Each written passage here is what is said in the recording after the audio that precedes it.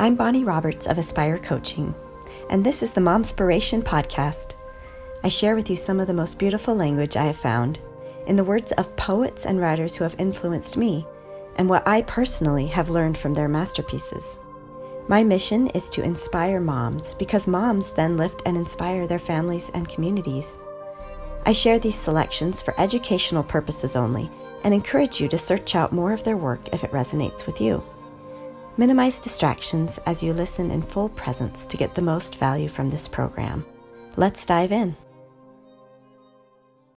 What would your life be like if you had the perfect coach guiding you at all times, in every season of life and in every decision you make? A coach who knew everything about you, everything you'd ever gone through, and understood everything you think and feel. What if this coach also knew exactly what you could and would become, and exactly how to take you there? What if this coach was also your best friend, there for you 100% of the time, and who loves you more than you can possibly comprehend? And what if I told you that we all have this coach and best friend already? It can be called many things, but I like to call this the higher self, the version of me that is much wiser, more experienced, and infinitely more compassionate. She is inside of me already and always has been. She is guiding me as I learn to become her. Even though she is very much alive and well spiritually, she wants to exist in the physical realm, and it is only possible for her to be birthed through me. She wants me to experience her completely, or in other words, experience myself completely.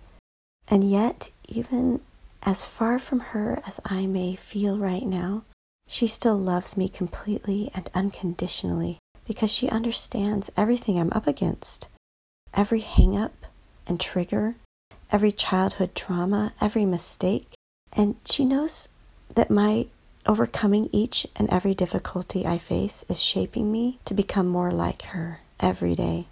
I don't know about you, but I find this concept incredibly empowering to meditate on.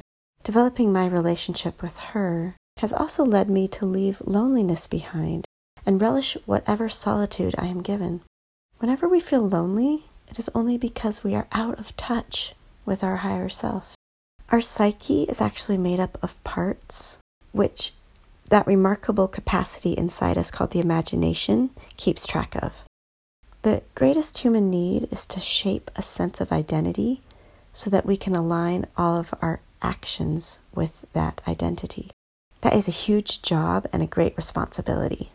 At different times of life, we identify with one of our parts or another, whether it be our inner child, our inner critic, our rebel, our caretaker, our trickster, our achiever, or one of hundreds more parts.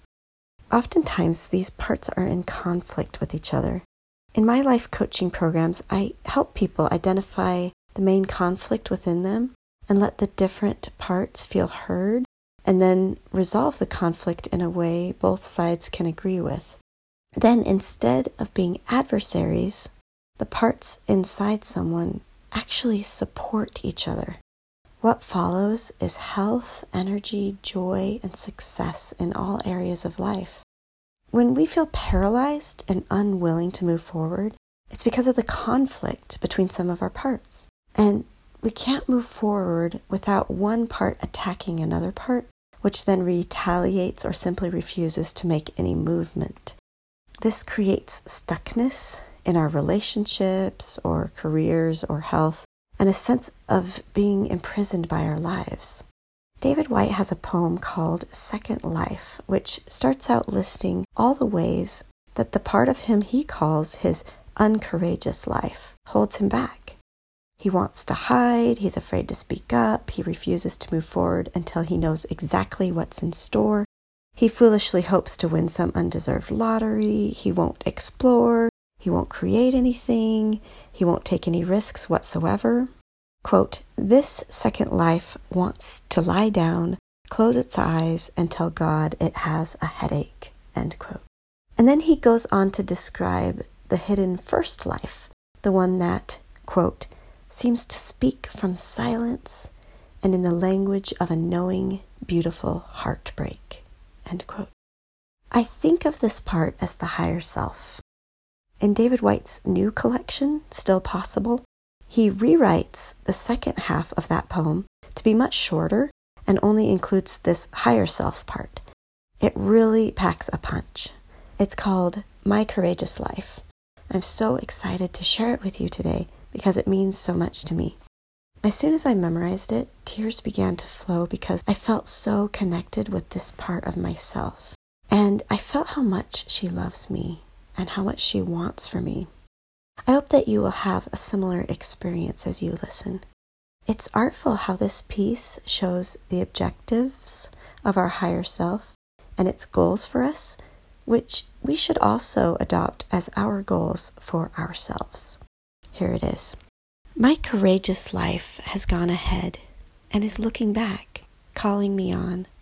My courageous life has seen everything I have been and everything I have not, and has forgiven me day after day.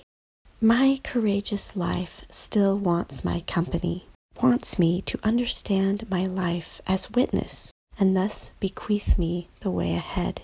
My courageous life has the patience to keep teaching me how to invent my own disappearance, and how, once gone, to reappear again.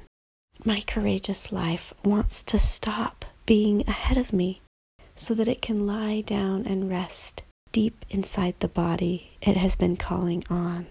My courageous life wants to be my foundation, showing me day after day, even against my will, how to undo myself, how to surpass myself, how to laugh as I go in the face of danger, how to invite the right kind of perilous love, how to find a way to die of generosity." End quote.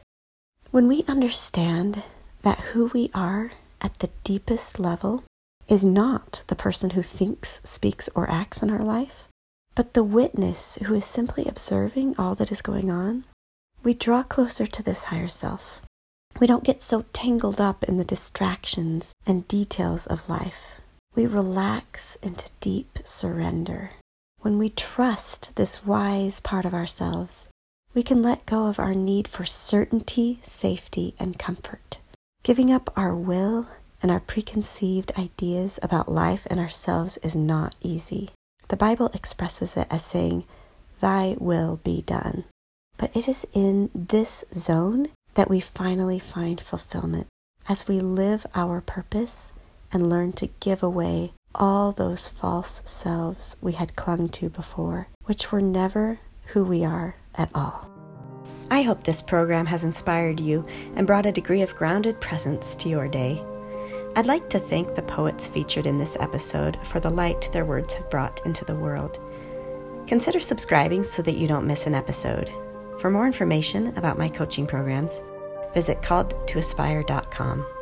Thank you for listening in.